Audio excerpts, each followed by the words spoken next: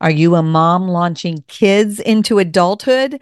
If so, you need to know about my Empty Nest Mom Retreat.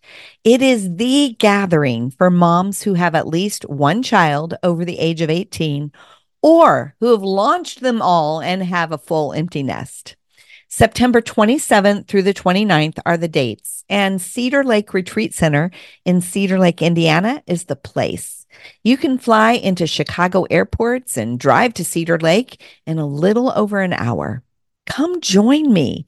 Best value registration is available through May 27th, and space is limited to just 100 moms. So don't delay. Check out jillsavage.org/retreat to register today. We often tell ourselves play is a luxury item. We'll get to it when we have time. But the truth is, if we can engage in play as part of our normal rhythm, it gives us the energy and the spark to do the task that God has set before us. You're listening to the No More Perfect podcast, where we talk about strengthening the relationships that mean the most to you. I'm Jill Savage, and I live in Normal, Illinois. I'm committed to talking honestly about the messy, less than perfect, but normal stuff of life. I'm so glad you've joined me. Well, hello, friends, and welcome back to the No More Perfect podcast. So I have a question for you today. How do you do with incorporating play into your life?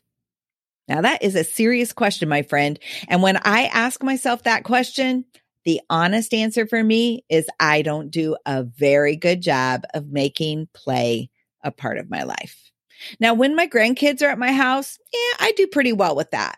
But other than that, this is an area that I need growth in. And honestly, many of us don't even think about the importance of play as adults. And that's why I've invited Courtney Ellis to have a conversation about this today.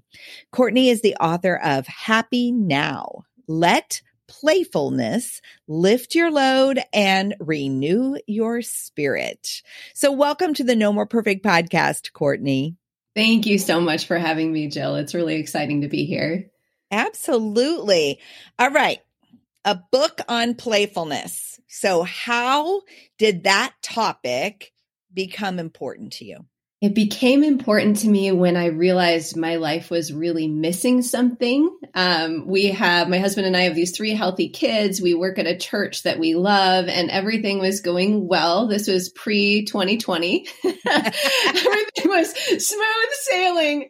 But I realized we had been working so hard and so focused on our goals that happiness had kind of passed us by. And the more I studied the scriptures about the joy of the Lord and the invitations to rejoice always, right? Paul is really serious about that. And I will say it again, in case you missed it the first time, I will say it again, rejoice. I was trying to be happy. And the thing about trying to be happy is it often doesn't work. If you ever have a kid who's in a bad mood and you're like, snap out of it, it's always unsuccessful. No one is choosing. Usually people aren't choosing to be unhappy. And so I started to study the science behind happiness. And what I discovered was one of the quickest and fastest and easiest and most fun ways back to happiness is the joyfulness that naturally comes to us when we engage in play. And that can be as simple as 10 seconds of play. Someone tosses the ball. Do you catch it and throw it back? Or it can be more involved. It can be things we traditionally think of as play, playing a sport, playing a board game, playing an instrument. But it's also more than that. We can engage playfully with much of what we normally do in our lives. Worship can be a playful act. Washing the dishes can be done playfully. And play gives us this beautiful lift in our brains and in our spirits that makes the rest of our lives just a little bit easier, makes us just a little bit happier. It's such a gift from God, and it's available to us almost every minute of every day. Wow. Okay. So I think then we better define play, because I do think that we probably put that word in a box, and the first box is associated with children, like Yes. Children play, adults don't. So I think that's one box that we put it in there. The second box, I think, is like you said, it's like board games, sports, we think about playing. When you say the word play, what are we talking about? My favorite definition of play comes from a registered play therapist I interviewed for the book. She's actually the wife of our senior pastor. Her name is Malika Cleland. And she told me play is anything that brings us joy and connection. So that's a really broad definition, right? Chocolate cake can be playful. That brings me joy. A good conversation with my husband can be playful. That's a connection. So anything that brings us joy and connection is play. And I often in my book talk about playfulness rather than play, because play can sound like either we're playing or we're not, but we can engage in many things playfully. We can learn playfully. We can grow playfully. We can go on a walk in a playful way. We're looking up, we're bird watching. We're not just, I have to do this for my exercise, right? It's the spirit of the thing. Right. That is neat. And I can really see that. I might do a better job at playfulness now that you've redefined it for me. Especially in the summertime. Now I live in Illinois, so we can't take a walk right now, when we're recording this, and I'm not sure when it'll air, but it's 11 degrees. So it's not exactly the best day for a walk, but I am a huge fan of just going out and taking a walk. But for me, it is discovering things. Like I'm looking for birds. I'm looking for little animals. I'm looking for flowers. I'm looking for things. And that gives me a sense of playfulness. So that really is helpful. So how would you suggest that we kind of discover our own, maybe personal styles of play? I love that question, because I do think in our culture, there are play styles that are more common or more talked about, and play styles that are a little quieter. And part of the journey of the book for me was discovering that my inherent play style, how I have the most fun and get the most lift, is often very quiet and very solitary. So I'm a crossword puzzle person. My husband jokes that he knows exactly what I'm going to be like when I'm 80, because I'm a little bit like that now. But that is just as playful. All play doesn't have to be confetti out of a t-shirt cannon. I grew up in a family where both of my sisters are kind of adrenaline junkies. And I was the person saying, do we have to go on the roller coaster? Like, really, do we have to? And so we all have a different style. Some of us love the adrenaline. Our senior pastor goes mountain biking until he injures himself, and then he heals up, and then he goes mountain biking again. And I am not wired that way. I like quieter styles of play. So what I tell people to think about is, number one, think about what you loved to do as a child. Think about what you loved. Maybe you were really artistic, but now you think, oh, I'm not really good at painting, so I'm not going to paint. You don't have to be good at painting if it brings you joy. Maybe you loved sports, but now you have arthritis. Can you watch sports? Can you participate in sports in a different way? What is it that you loved to do when you were a child? And the other question I ask, and this is a hard question for moms, is I say, if you had a whole day to yourself, no, just imagine in this fantasy world, you had a whole day to yourself and you could do anything. What would you do? And how can you incorporate a small piece of that into your life today? And a lot of moms just say, I would just nap. I would just sleep if I had a whole day to myself. And often if we're not rested, it is really hard to engage in play. So especially for young moms, I say, the most playful thing you might do today is when your kids are napping, rather than clean up the kitchen, just give yourself that permission to lay down. And God blesses that. And that's part of the journey of playfulness, is allowing our bodies and our minds to rest and saying, I will playfully get to that laundry later. It'll still be there. Always right. Is. So what I'm almost hearing is that the concept of playfulness is almost a pressing of pause in some way. It is. It's something that removes you from the regular routine that you're doing, or something that breaks that routine up in some way, or it can be that. Yes. The general cycle of play, the normal cycle, is there's an invitation to play. Someone tosses us the ball, and then we have to give ourselves permission. And what we often do as adults is we say, no, I shouldn't, or I can't, or I don't have time. And if we give ourselves permission for that one toss of the ball, what happens next is the release of play. It's the spark. It's the magic where suddenly we feel this little lift in our minds and our souls and our bodies. And we didn't create that. That's what happens in our brain chemistry when we play. And the beautiful thing about that little spark, that little lift, is it might just be you tossed the ball back one time and you smiled at the kid who threw it and you kept on with your day because you're a busy person with things to do. But that lift, that'll carry you for a bit. And that's the gift of play. We often tell ourselves play is a luxury item. We'll get to it when we have time. But the truth is, if we can engage in play as part of our normal rhythm, it gives us the energy and the spark to do the task that God has set before us. And that task will be easier. It will often be faster. Our brains will become more wired for creativity and innovation.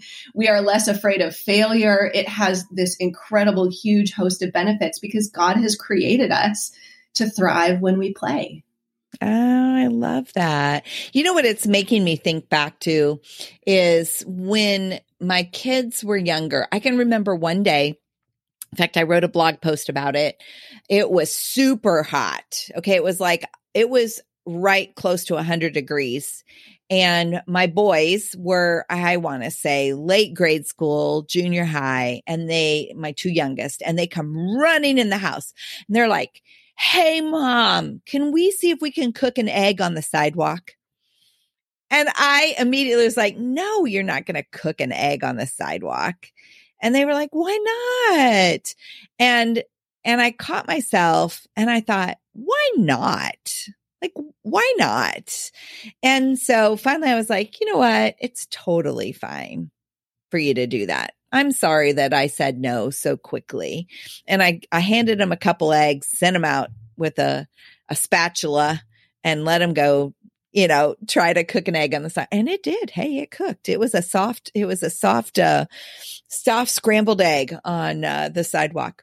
And, even just me saying yes and then going out and seeing their egg cooking on the sidewalk was an effort and play. Yes. And it brought joy and connection for the two of them and for you, right? And all it cost you was one egg. Yes, exactly. And I remember the same thing. The kids one time asked if they could blow bubbles in the house. And again, I think as mothers, our tendency is to say no. And especially when it's outside the box in some way. And then I was like, well, we have a bubble container that's like a spill free. Why can't they blow bubbles in the house? And so when I said yes, it incorporated that. So I think sometimes even us, especially if we have kids at home, being a yes mom can incorporate that play. Absolutely. And I'm very much that same way of I can see the whole to-do list of the day. And so why are we going to add a soapy kitchen floor into the to-do list of the day, right? It's one more thing, but it's remembering that play offers us that energy in return. So this might feel like it'll make the day harder. And some play activities do. There's big cleanup or it didn't go well or now there's paint on the table. But often there's that lift in return where the kids now feel more connected to you, and kids who feel more connected to you are more likely to help you clean up, and the day is going to go better, and the feeling in the house and the spirit in the house is going to feel more positive. And so all of those things connect to one another. Yeah. To be a yes mom. I love that. Yes. So important. So one of the things that you say in your book is you say that playfulness helps faith stick. What do you mean by that? How does playfulness help our faith stick? I got to read all of these wonderful studies on play. There are play scientists, which sounds like just such a fascinating job. But one of the things many of them talk about time and time again is that we learn best through play. Our two younger kids are at a play-based preschool right now, and it's amazing because I'll sit at home and try to teach them their letters and their sounds, and they don't stick. And then they go to preschool and they do it with Play-Doh, and they do it with a song, and they do it while they're skipping around the room. And suddenly my son comes home and he says, "Mom, that's a T, and it looks like a tree, and it looks like a cross, and it sounds like this." And I'm like, I was trying to do that with you all summer, and I was doing it wrong, right? Because play helps us learn. They've done studies that to learn something new so that it becomes second nature takes an adult an average of 100 to 200 times. So think about a new song on the piano, or you're driving a new route to work, or anything like that before it becomes second nature. If you learn it with play, it takes an average of 10 to 20 times. Okay. So there is a tenfold decrease if you learn it with music, or you learn it through a game, or you learn it in some sort of play-based manner. And we do this with our kids, but we don't always do it with ourselves. And the same is true of our faith. Think of the songs, the worship songs, that are actually the words of scripture, and how much easier it was to learn that scripture in a song than it was to just sit down and learn it. The lessons of God, the ways that God speaks to us through creation, through nature, is because our brain is lighting up with play. There is no earthly reason we need to have a sunset, except God is like, I am going to impress upon my creation how much I love them with this beautiful painting each and every night. Play helps our faith to stick. So you say that God is playful, and that's an example of that is the sunset. How else do you see God as playful? Oh, it's all over creation. I've gotten a bit into birding over the past year. It's another example of me being old beyond my years. I've got binoculars for Christmas. But just in our own California backyard, in our neighborhood, there are dozens of different species of bird, and they're all different, and they have different colored eyes, and they have different colored beaks, and they have different bird calls. And to think of the creativity of God, who could have just made one type of bird or no type of bird, but instead says, let me show you how creative I am, that every feather on this owl has a different pattern and a different stripe. Oh, and the owl is awake at night. And we see it in the beauty of creation. And we also see it in how God speaks to us, how God teaches us. The stories of scripture are not the same story. We can notice patterns and connections, but the way God speaks through Amos and the way God speaks through Paul is very different. We hear from someone who had a more limited vocabulary and spent a lot of time with sheep and goats. And then we hear from someone who's this learned scholar, and God speaks to us in all of these different ways and these different wordings and these different perspectives throughout scripture. I love that there are so many stories in scripture that don't tie up neatly with a bow. The story of Noah is this glorious story of God protecting Noah in the flood, and then he lands, and then he makes some bad choices, right? Every story of scripture has these ins and outs and ups and downs, and we see the creativity and the playfulness of God. God could have just said, love your neighbor and behave yourselves, but instead we have thousands of pages written over generation after generation telling us not just how to live, but how much God loves us through the Psalms, through the creation narrative. God is so playful, so playful. It's not a math textbook. Gosh. And I guess I hadn't really equated the word creativity to playfulness, but boy, I see that in what you're talking about there. And so part of playfulness might be just engaging your creative side. Yes, absolutely. Some of the most playful people we ever encounter are artists or musicians, in part because to be really adept at those fields, you have to be able to let yourself play. You have to be able to practice the piece and fail and fail and fail and fail and fail and fail and fail and then get it. So creativity and playfulness are absolutely linked. And there are different ways of playing that can help increase our creativity. The two things play off of one another. I don't know if you've seen the movie The King's Speech. Yes, it's been a long time, but yes. The king has a stutter, and so this professional comes in to help him, but he doesn't say, just try it more, try it harder. He has him sing. He has him lie on the floor. He has him wear headphones. He has him do all of these playful exercises that finally get at this breakthrough in his speech patterns. So often we think the fastest, best way is to just address the thing head on. But what God teaches us about the way God has created our brains to work is often the playful way, might be a roundabout way, but it actually makes the lesson stick much more than just that straight fact. My oldest son is in third grade and he's drilling multiplication facts and he's getting them. The drills are effective. Repetition is an effective tool. But also our 5-year-old watches this TV show called Number Blocks. And they do a little story and they do a little dance. And he will come and he'll be like, Mom, 5 times 2 is 10. And I'm like, you're in preschool, you shouldn't know that. But they sang a little song. And so it's stuck. Right, right. Well, and back to that creative thing, you were just talking about you fail, you fail, you fail, you fail, you fail. Boy, we don't think about creativity having failure as a part of that. So talk about that a little bit more. Yeah, there's a whole section in the book. There's a whole chapter on failing regularly. There are 10 invitations of playfulness. And that is when I'm type A, I'm an overachiever, I get things done. But what I've had to learn is that often God works through failure. And if we don't try things, we don't learn things. And if we don't learn things, we don't grow anymore. And so giving ourselves permission, we were just talking at our church staff meeting yesterday about the policy of we will try anything once. And that doesn't mean we're going to do it forever. And it does mean we're going to debrief it. But let's try anything once. Let's see what happens if we free our people in our congregation to say, hey, what lights you up? You want to teach an art class? Let us help you teach an art class. You want to have a softball league? Let's figure out how to have a softball league. The best purchase we made. So our church is walking out of this pandemic like every other church in the country. And we've invested in technology and we've invested in live stream and we've invested in new speakers and all of these things. Our best purchase coming out of the pandemic has been a ping pong table where folks who have been worshiping digitally or standing 10 feet away or not sure how close to get, now they are staying after because they want to beat each other. We have men who bring a second shirt to worship because they know they're going to sweat through their first shirt.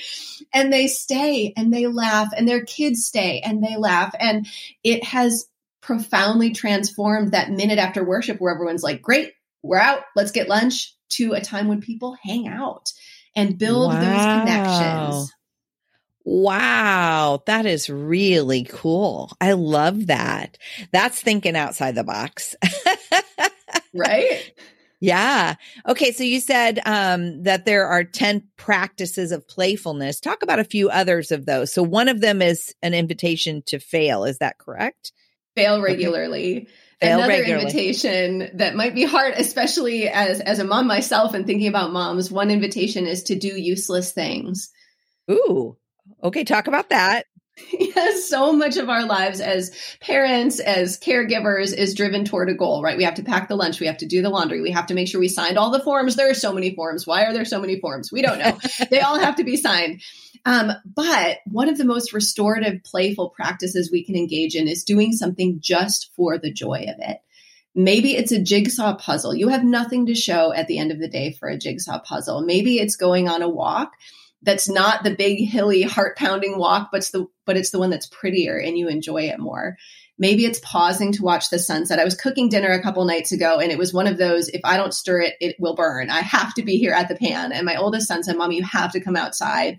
And I had this choice to make, right? Because often he wants me to come outside to look at a really cool stick. And I've seen a lot of really cool sticks, and I'm kind of over it. But I pulled the pan off the burner knowing that dinner is not going to taste quite as good, but I'm not going to start a fire. I pulled it off the burner and he took me outside, and there was this profoundly beautiful cloud formation that I've never seen before and that I would have missed. And he and I had this moment of connection, and there was no purpose to the cloud formation. It didn't make my dinner taste better. It didn't sign any of the forms.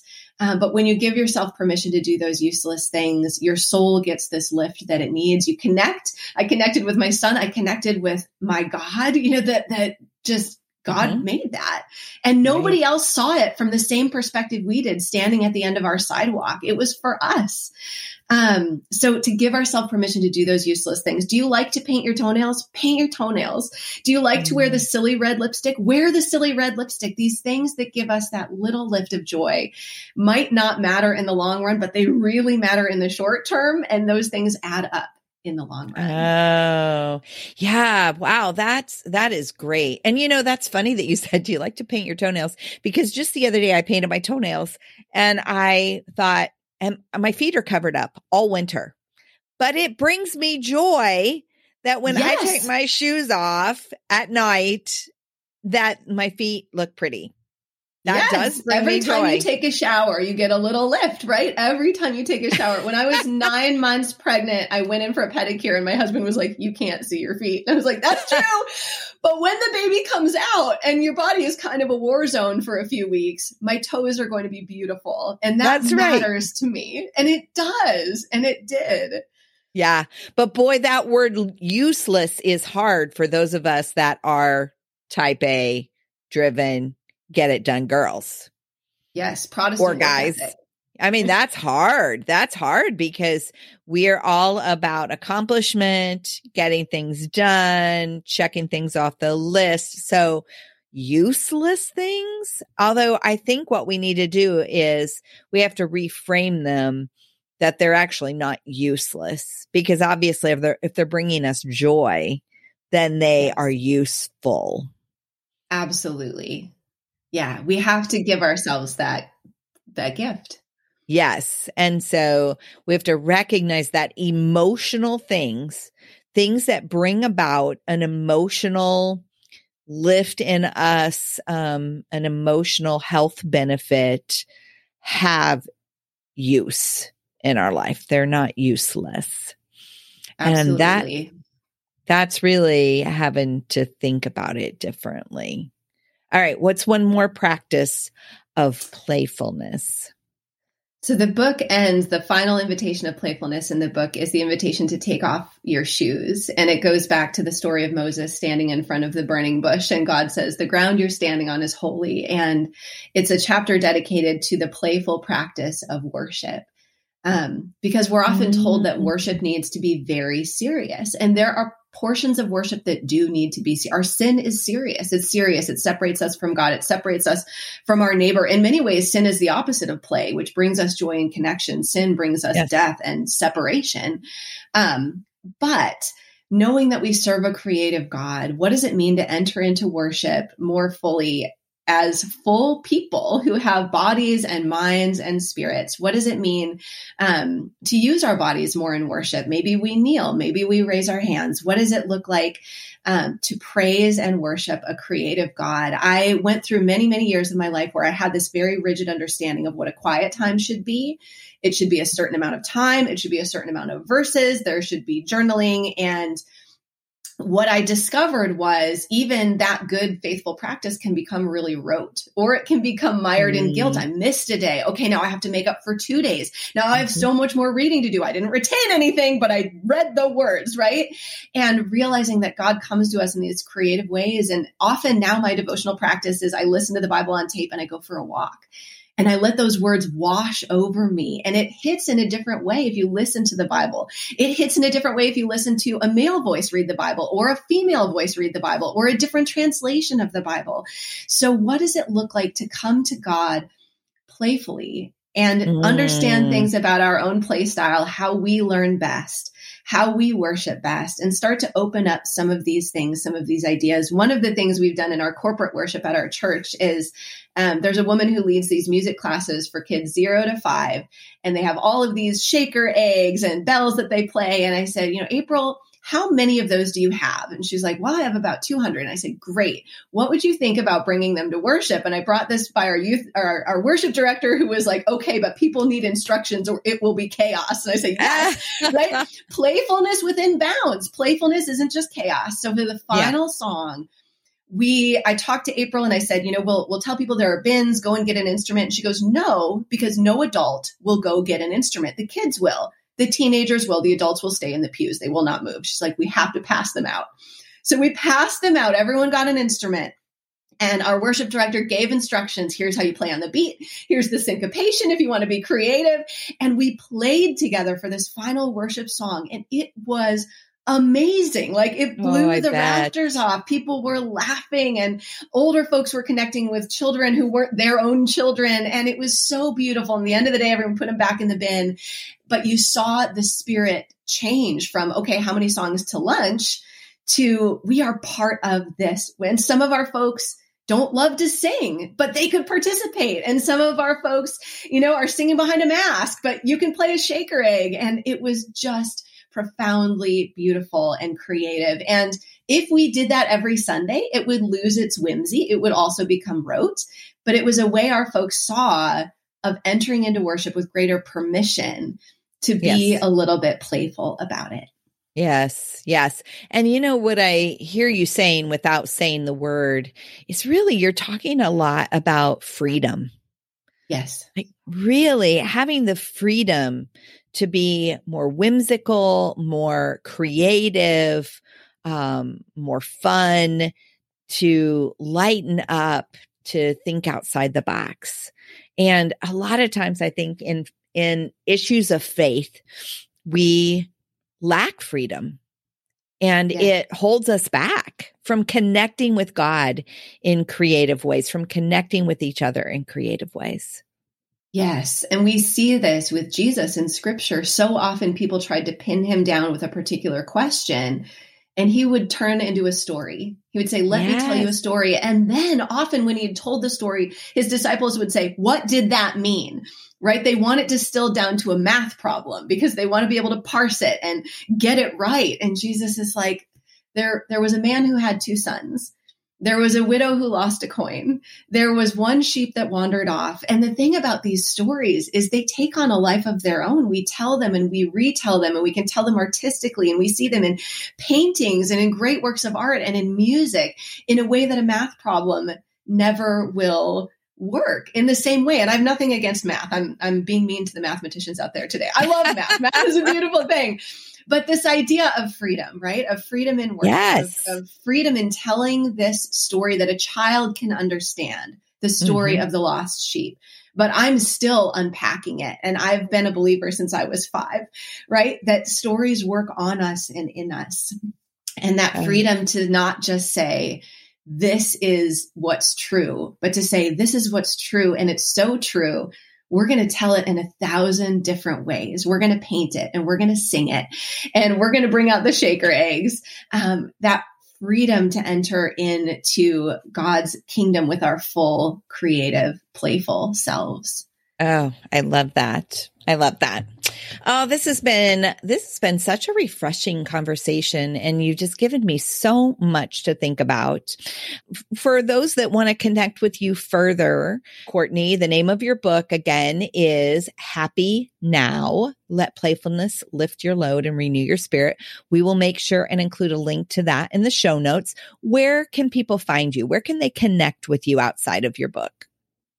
I would love to connect with any of your listeners. I'm over, my blog is Courtney B as in boy, CourtneyBEllis.com. Courtney Ellis was already taken. For a while, it was taken by a lingerie model. That is not me. Don't go there. Courtney B. Ellis. Oh yeah, that wasn't a great day to discover that. CourtneyBEllis.com. I'm on Twitter, Courtney Ellis. I'm on Instagram, Courtney_Ellis_author. And I'm over on Facebook as well, but I would love to connect with any of your listeners there. My blog has excerpts from the book, and you can buy the book anywhere books are sold. It's on Kindle. It's on audiobook. I'll read it to you if you buy the audiobook. That's me. So I would love to connect with any of your folks out there. Oh, I love that. Well, would you close us in prayer and just pray for us and this journey of understanding playfulness? Absolutely.